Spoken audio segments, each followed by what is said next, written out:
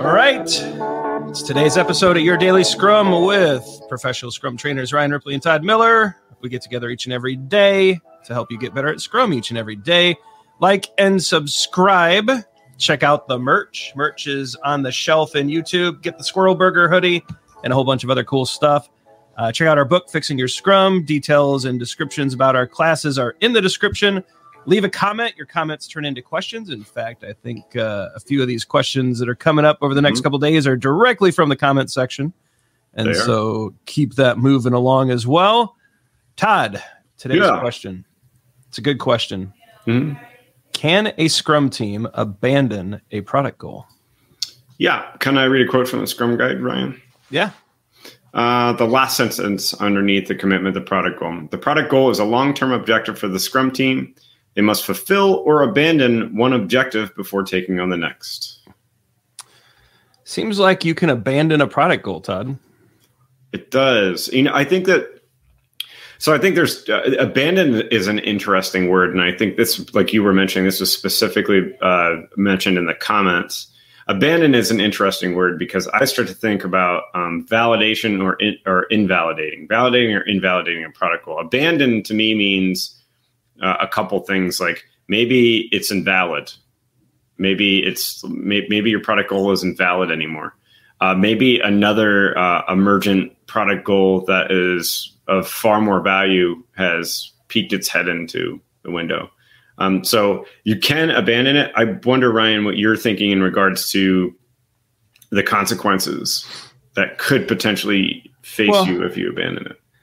The word abandon is so abrupt, right? And so the word abandon, what I would think of it as is we're going to leave the work as it sits right here. And we're not touching it. We're not cleaning it up. We're not continuing down this. We're out. And so people might have been attached to an idea. There might be some sense of loss or waste or irritation. I mean, there's going to be I think this will be an emotional thing for a little bit. But ultimately, if a Scrum team, and I think more specifically, let's zero in on product owner for a second. If the product owner signals that a product goal needs to be abandoned, I would hope that there's good data.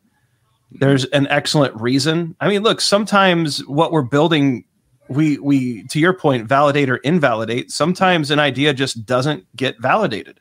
And we need to pivot quickly. Like we say this in our classes all the time. One of the big points of adopting agility, whether it's Scrum, Kanban, or something else, you're trying to create the opportunity to make new and better decisions frequently. Sometimes that decision is going to be abandon this. It's not working. And people will say, well, what do you mean? How no one ever does that? It's great companies do it all the time. Pepsi Clear was abandoned when it didn't work out. Google Glass was abandoned when people were getting knocked out on the subway. The Amazon phone was abandoned when I was the only person in North America who bought it. Like it just. I had a Microsoft phone.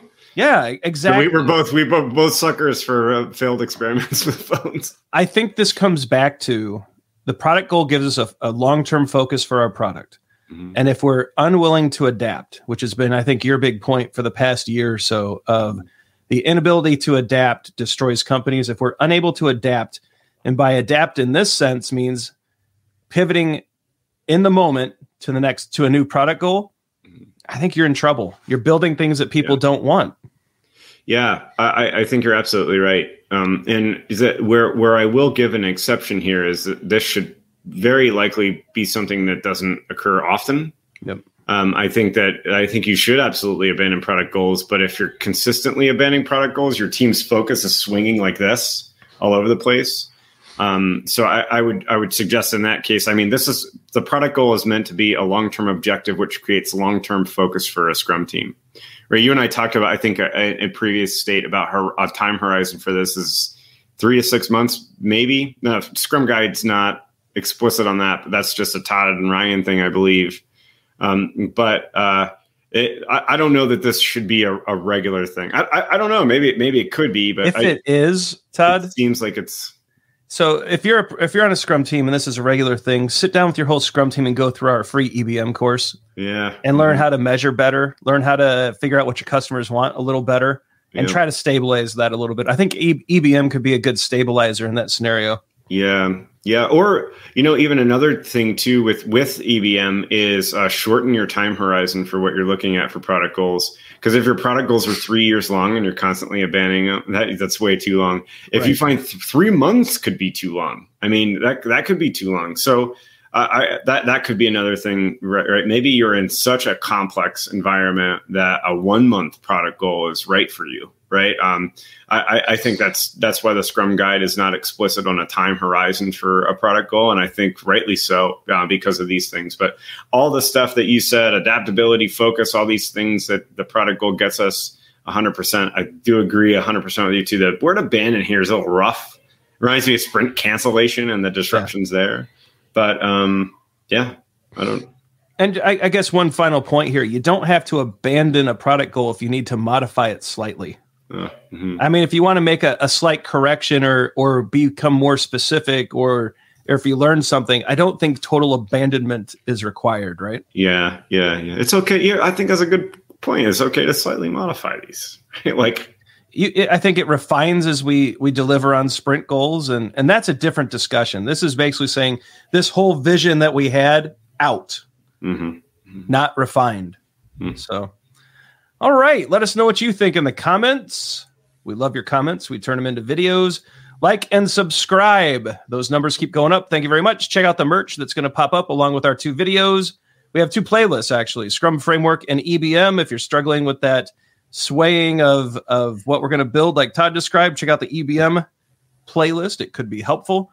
Leave your comments. Check out the socials. For Todd, I'm Ryan. Go forward, do some great Scrum things. Get yourself a hoodie.